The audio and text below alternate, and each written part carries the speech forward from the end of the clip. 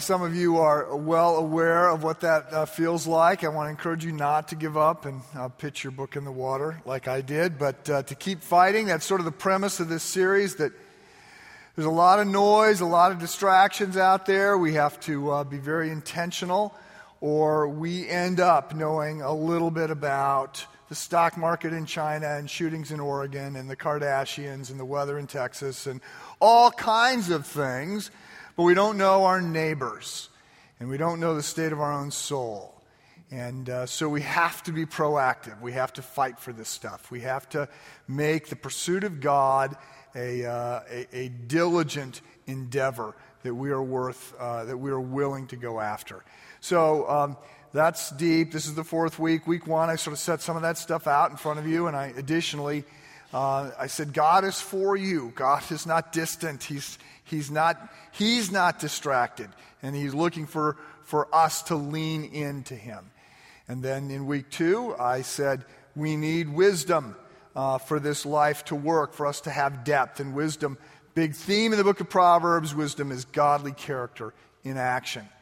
And then last week it was on discipline, and I said this is where our lives often break down. We know a lot more than we do, and so we have to be willing to lean into discipline. We have to embrace it. It's a multiplier. It will dramatically accelerate our effectiveness.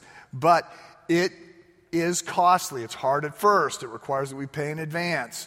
It's painful, right? We are suffering now for a future benefit, willingly doing that. And so I said, let's use what little willpower we actually have. Our wills are pretty weak. They can easily be spent. Let's use what little willpower we have to build the kind of habits that will take us forward.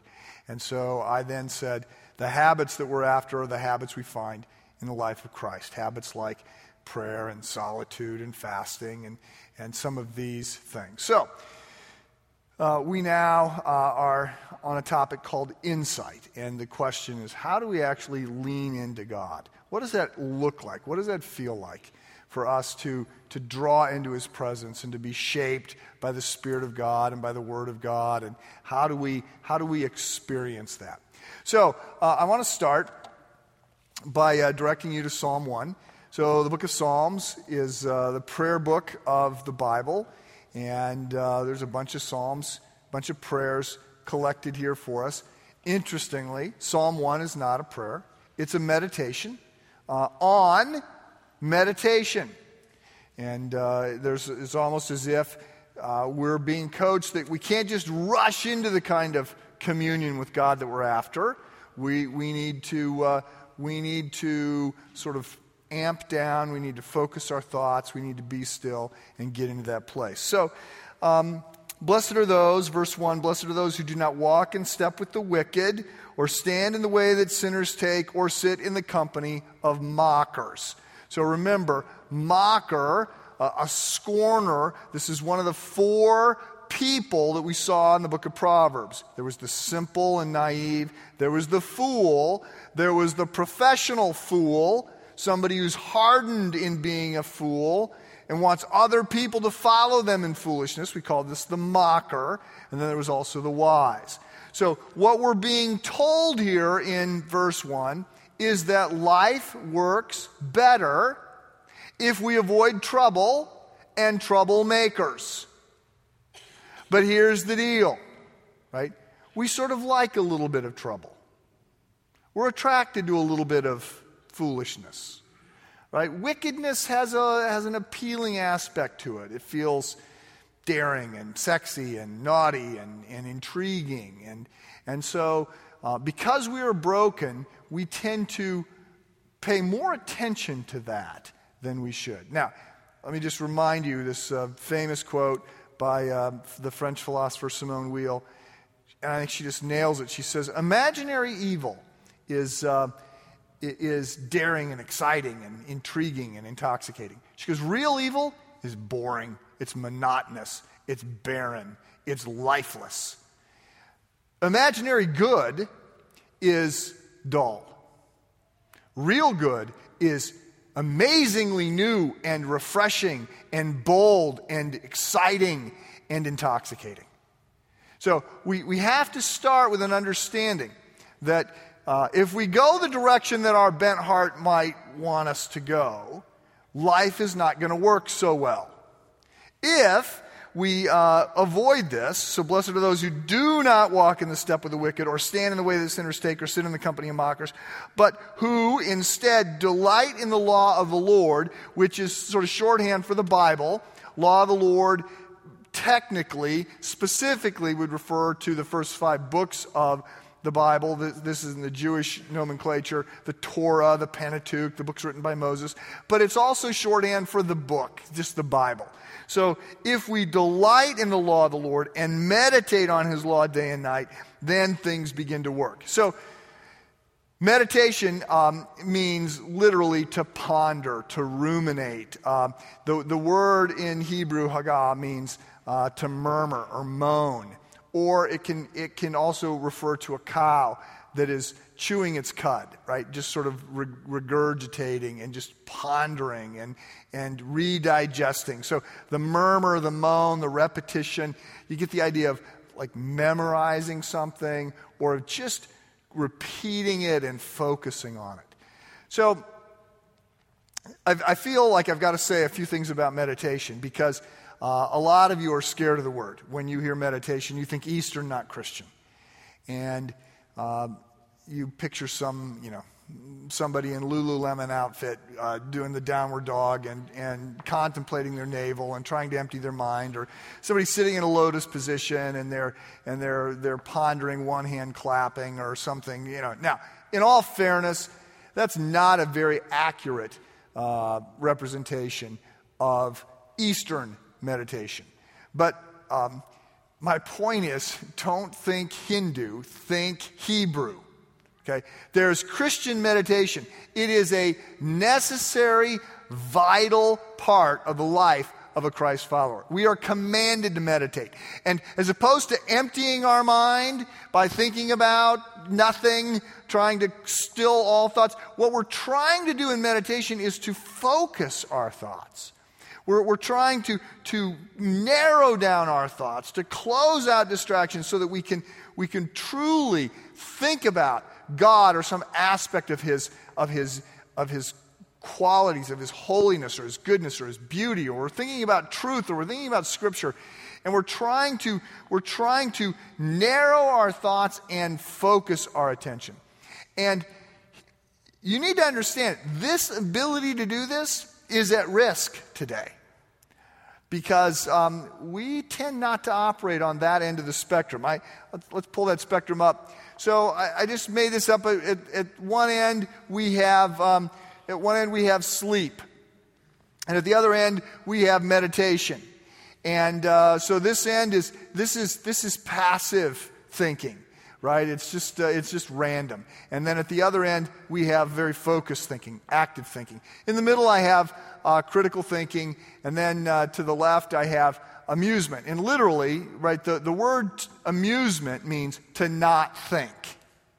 So to muse is to think. You add the alpha in front of it, it negates it. So a theist believes in God, an atheist does not believe in God. The alpha negates the word. So amusement is to not think. And what happens for a lot of people today is your thoughts are jumbled and life is full of lots of distractions and there's all kinds of things going on. And so you get tired and you go, I need a break. I'm going to watch TV, right? I'm going to veg out. I'm going to zone out. Oh, look, I watch TV. I'm not saying never watch TV, but understand, some of you have not made it to the right side of this equation in a long time, right? And you got to fight through. You got to organize your thinking. But there's life at that end, right? There's a sense of restoration and a sense of order and clarity that comes when we fight to get to that spot. And so we are being instructed by Scripture to meditate. And as a matter of fact, what this psalm says is that if we meditate, there are benefits that come our way.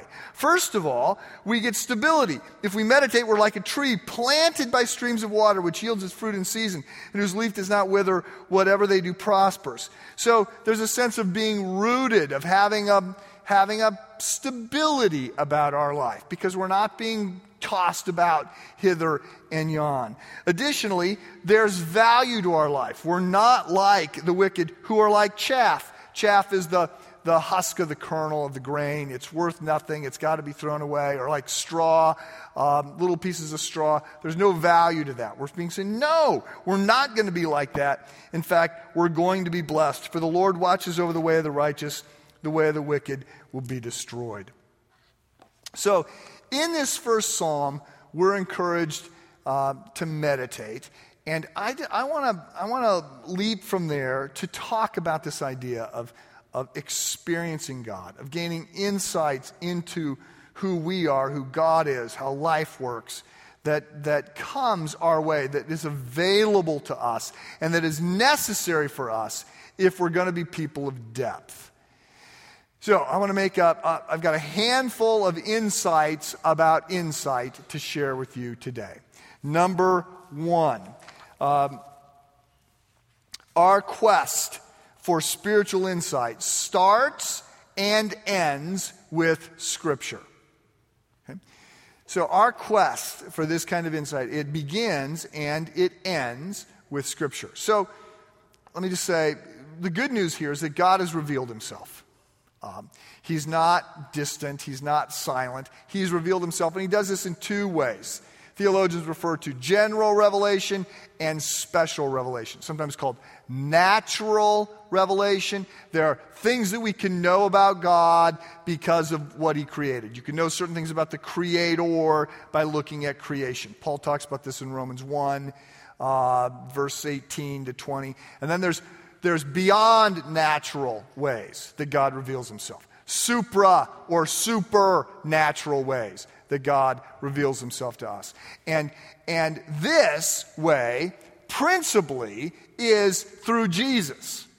And this is what the writer of Hebrews says. Hebrews 1:1 talks about, right, Jesus is the exact representation of God. He's the radiance of God's glory. So you want to know what God looks like, we look to Jesus to figure out what God the Father looks like. So Jesus is the Word of God incarnate, and he is the highest of God's supernatural revelation. We also have, in addition to the Word of God incarnate, we have the Word of God written.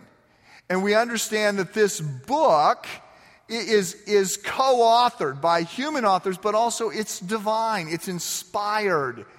And so we read this book, we study this book, we ponder this book in order to have insight into God and into ourselves. As a matter of fact, I've frequently said, when I'm reading this book, I often discover, much to my chagrin, that it's actually reading me, right? That it is. There's a sense in which it is, as it claims, living and active and sharper than a two-edged sword, and piercing as far as the division of soul and spirit, of both joint and marrow, able to judge the thoughts and intentions of the heart. So what we claim, what we understand to be true about this book, is that it is in essence the final authority. As a Christ follower, we understand that there are four sources of authority, or four ways we know what we know. You believe what you believe on the basis of reason, or on the basis of tradition. Somebody you trust has passed down information that you trust, or on the basis of our own experience, some sense of internal confirmation, or on the basis of revelation. We believe that God has revealed some truth. And so we understand this book to be divinely inspired revelation from God. And while we also acknowledge all four sources of authority are true, and when we can't get them to work out, we should pause and sort of humbly continue to look and to learn, because in the end they're all going to mesh. All truth is God's truth. While we're humble in that way, there's also a sense in which this is the final authority for us in terms of the biggest questions out there. This is the book that's answering those for us. So, Point number one, on this spiritual quest that we're on, this search for insight into what really matters, a search to know the truths about God and ourselves and life that allow us to go deep, right? Our quest starts and it stops with this book, which means, number two, that we need to make time for this book. Okay? We need to be students of this book. We are responsible for putting this book into our head and indeed, beyond that, into our heart.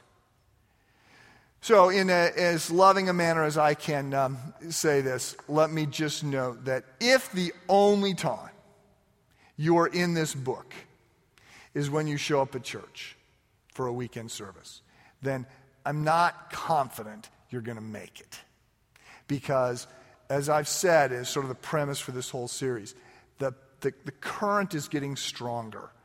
And while there's aspects of culture that are good and positive and that we can celebrate, there's aspects of the culture that are just amoral or immoral. And it's got its own agenda, and it's headed in a particular pathway. And if we're not grounded, if you're not occasionally digging into this book on your own, then as opposed to being that Psalm 1 tree that's planted by a stream that is always going to be vibrant and moving forward, you're going to be like a piece of driftwood that is just getting carried by whatever is going on, by a culture that is fast and loud. And that's not what you want. So part of what we've done in this series is we've set aside some specific times to dig deeper. So coming up next weekend, we have one of those where I'm just going to share at this campus Sunday night, campus pastors at the other two sites, Garth at Crossroads and Dan at Highland Park, going to share how to spend time with God every day or nearly every day, how to draw into His presence. So we need that in order to grow. Point number 3, we gain spiritual insight in ways other than the Bible. There are opportunities for us to be shaped and molded and formed by the Spirit of God. And I would especially point us in times like times of prayer can be transformative for us. So let me note, perhaps you have noticed, I hope that you have noticed, that over time your prayers have changed. Before I became a Christ follower, and for a while after I became a Christ follower, I talked at God. Okay? So I offered him some pointers about what he ought to be doing, and in particular about things that I needed if he was on top of things. And I tried to cut some deals, right? And I bargained. And I didn't vocalize to myself that God was a means to an end, that God was a genie and I was trying to get my 3 wishes, but there's a sense in which that's sort of what I was doing. Okay? Then there was a time where it sort of changed, and as opposed to talking at God, there was more listening. And a lot of the listening comes through sort of prayerfully studying and reflecting on Scripture. Although sometimes it's just a matter of sitting still and being quiet and allowing my mind to try and be a little bit more shaped and guided by the Spirit of God. And then there's a third space to move into. And maybe there's a fourth space. But there's a third space to move into, and that is where the goal is just to sort of be with God. He's not a means to an end. Right? He's God. And He's big and holy and grace-filled and majestic and transcendent and inspiring. And to sort of draw into His presence is to be reshaped. It's to get a different picture on who I am and on what's going on. It's to be transformed in some way. And the goal is not even that. The goal is not to get things done. The goal is just to be with God. and to allow the Spirit of God and the Word of God and the time with God to just sort of shape, and you could say, speak and shape me. Now, let me go offline here for a second. When you start to talk about being shaped by God, hearing God, this gets pretty mysterious pretty quickly. And it can be a little confusing. And in fact, nerve-wracking for some. So I'm aware of that. Again, the confusing part, there's a famous interview that took place 20 years ago. Dan Rather was still the anchor for CBS News. And he was interviewing on live TV, he was interviewing Mother Teresa. And he asks Mother Teresa, when you pray, what do you say to God? And Mother Teresa said, I don't say anything. I just listen. And he said, oh, okay. Well, when you listen to God, what does he say? And she said, he doesn't say anything. He just listens. And there was silence for about 15 seconds, and then she said, I don't think you're going to get it. So this space gets to be a little bit, let me just say, it gets to be a little bit mysterious.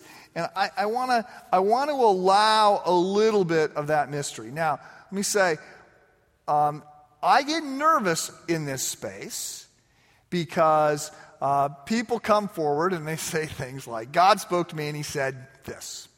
Or, I have a word from God for you, God said this. So when I hear that, I always bristle just a little bit because, first of all, it can be a power play, right? Okay, if God spoke to you, then I really don't have many options here. Short of calling you a liar, I'm sort of honor bound to do whatever it is you're about to say, and I'm not very inclined to do that. Secondly, sometimes people say things like, God said X, and I think, no, he didn't, because in Scripture, he says the opposite. So I'm just going to say, again, we start and we stop with Scripture. And we just have to, we have to understand the clarity that comes through those guardrails. Now, that said, again, this stuff tends to make people nervous. Bill Hybels wrote a book that I read this summer in preparation for this series called The Power of Whisper, Learning to Hear from God and Having the Guts to Respond. And in the preface of the book, he said, I have not written this book for 30 years because every time I share about learning to hear from God, before I'm even off the platform, I have people come up to me and say, you realize that you sound like an axe murderer, right? That's what axe murderers say. God spoke to me and told me to do this. And because everybody gets really, really nervous. So, again, point number one, we start and we stop with Scripture. But when you hear from God, right, if you have heard from God, if you've been prompted by God, if you've been shaped by God, you don't want to deny that.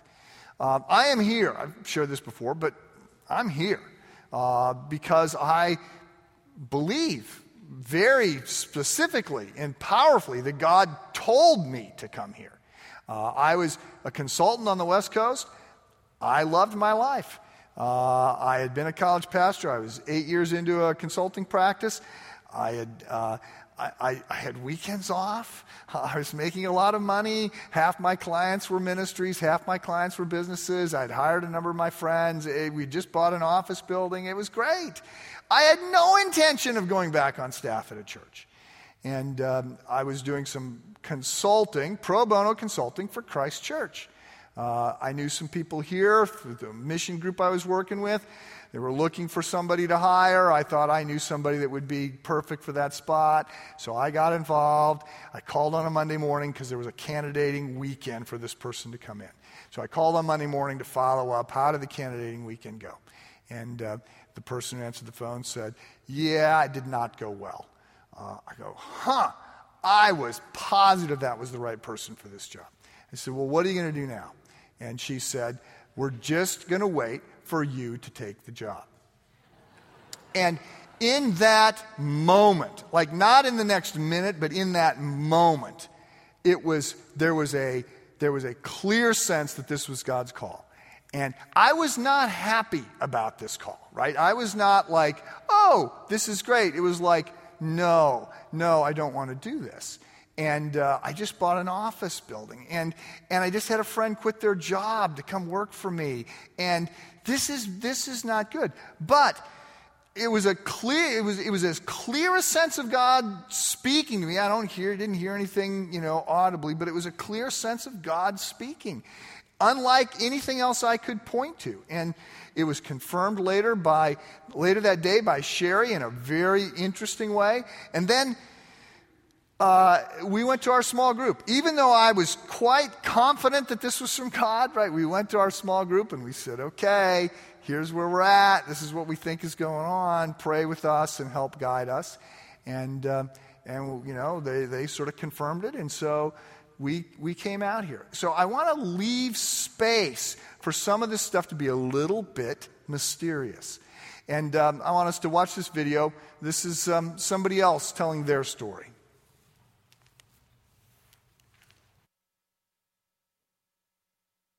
My name is Lachelle Koala, and I've been attending Christ Church since 2002 and became a member in 2004.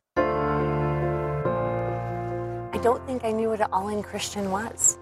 It wasn't a thought process back then. It was just more, what could I do for Christ? How could I be there for Christ? It wasn't Christ in me, it was just Christ around me. I was busy doing. I would serve as an usher, I would serve as a greeter, I served as a deacon. So they put me on the prayer team and I had no clue why, except for that I was a deacon. And so, it's not like I had a prayerful background, it's not like I was doing anything relative to prayer, except for I'd gone to the church for 12 years and I was a deacon and they said, Lachelle, we want you on this prayer team. And when I got on that prayer team when I started partially kind of realizing part of the whole story, I was still missing something, even though I was on my own track. And what happened was the prayer team wanted to stay together. I'm like, why do you people want me on this team? I literally said that because I don't feel comfortable here. I don't experience what you're experiencing, and I'm not sure why I'm here. So this is when we went on spring break because the event happened right before spring break, and I sat in the Gulf of Mexico and said to God, I said to him, so I've been down to Florida for 10 years, right? And every year I wanted this thing called a shark play show, and I'd never found one. And so I said, God, if you give me a shark play shell in this moment, I know you want me to stay on the team. But if you don't, I'm all done. And I have the shell upstairs. I scooped twice in the ocean, and he gave me a shark play shell. And it was kind of scary for me because I knew it was going to be transformational just from that experience. And it was. I never knew what the Holy Spirit felt like in my heart. I didn't know what that feeling was. I heard other people talk about it. But I didn't know what it felt like. I didn't have that whoosh. But when it showed up, I knew it made it real for me. It told me that he is there and he is waiting for me to find him at a different level. And once that occurred, again, it changed everything. I wanted to know him better. I wanted to be open to him. I wanted to feel his Holy Spirit. And it's just been an amazing journey. Okay, so let me just take us back to 30,000 feet. We're talking about how to experience God, about going deep, about having some sense of resonance with him. And I said, this whole thing starts and stops. It's guided by Scripture.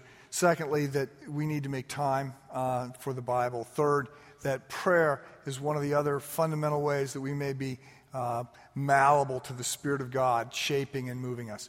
So the fourth point that I want to make here is that we need to make time to hear God. So, in 1 Kings chapter 19, there's Elijah has just battled the prophets of Baal, then stumbled, he runs away, he gets scared of Jezebel, he's in a bad spot, and God shows up. And it's just a famous sort of cadence that God was not in the thunder, and God is not in the lightning, and then God was not in the fire, and all these things are sort of manifesting themselves. And then there's this line that God was in the whisper, and that he hears God, and he goes to hear God's counsel to him. And I just want to say, that we hear about God's still small voice. And I just want to suggest that perhaps you're living a life that doesn't allow you to hear a still small voice, right? There's no real clear opportunities where God would have your attention. And so I want to challenge you very specifically with this idea of a technology fast. And a fast is just where we give up something that's good, it's fine, it's legitimate. We set it aside for some period of time in order to focus on or to feast on God. Fasts generally are around food, but they can be around other things. And so I'm suggesting some sort of technology or media fast, right, where you set aside emails or Facebook or the internet or your iPhone or TV or the radio in the car or the iPod. I don't know. Look, I know some of you are thinking, oh, give me a break. I don't know what kind of monastery you live in, but in my world, I've got to be on email every day. I got a job. I can't just turn this thing off. Or some of you moms are saying, I've got kids, and they've got to be able to get a hold of me if they need to call. I can't just set aside my phone. Fine. And I know some of you are also saying, I'm watching the Cubs game this Wednesday. I've waited 100 years for this. So I'm fine. I'm not going to fight you over any of this. I'm just suggesting that there may be ways for you to turn this down a little bit and to step back from the ongoing diet that hey, the average TV, there's more TVs in most houses than there are people. And the average TV is on for 8 hours and 14 minutes a day. I'm just saying, walk away from this stuff for a while, for a season. And here's what I expect. This will not be fun. And you are going to discover that you are agitated and that you really have got some dependence, perhaps even an addiction for some of this stuff.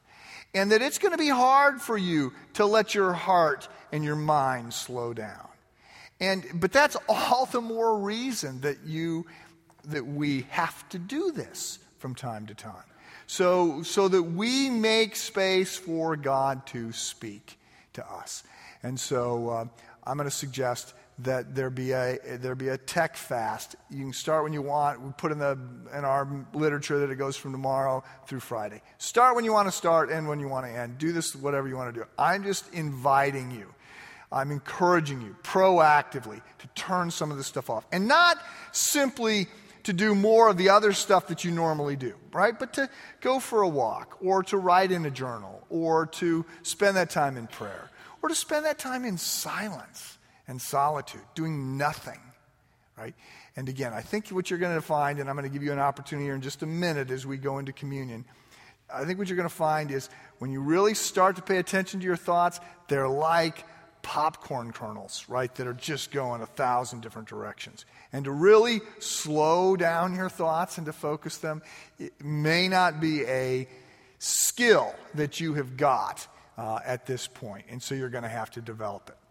So there's plenty more that can be said on this. I want to end by saying one of the other ways that we can experience God, come into his presence, is through the sacraments. And I'm not Roman Catholic, so I don't come at this. Later in the Luke series, I'm going to do a whole series, a little mini-series on the sacraments, because I probably think they're more sacred than some of you. I don't believe in transubstantiation, that the literal presence of Christ is there as would be affirmed. But I think that there is an opportunity for us to meet with God in a powerful, sacred way when we come into some of these things. And so I'm I'm gonna pray for us, and then I'm going to give you some time to reflect, to meditate on some aspect of God's love for you, or Christ's sacrifice on the cross for you, the grace of God, and to just try and slow your mind and to prepare your heart to come to communion. So let me pray to close this sermon. Heavenly Father, we are alive at an interesting time, and many of us are just outlandishly blessed with so many different blessings and freedoms and privileges, and we thank you for all of that. We want to be good stewards of our lives and all that's out there, and we realize that there's a lot of second best things that compete for our time and attention, and we want to be mindfully drawing into your presence and to be communing with you, and to move our prayers past at and even listening to just being with you. We want to move in that direction. So guide us to that end. We pray, and we pray this in Christ's name. Amen.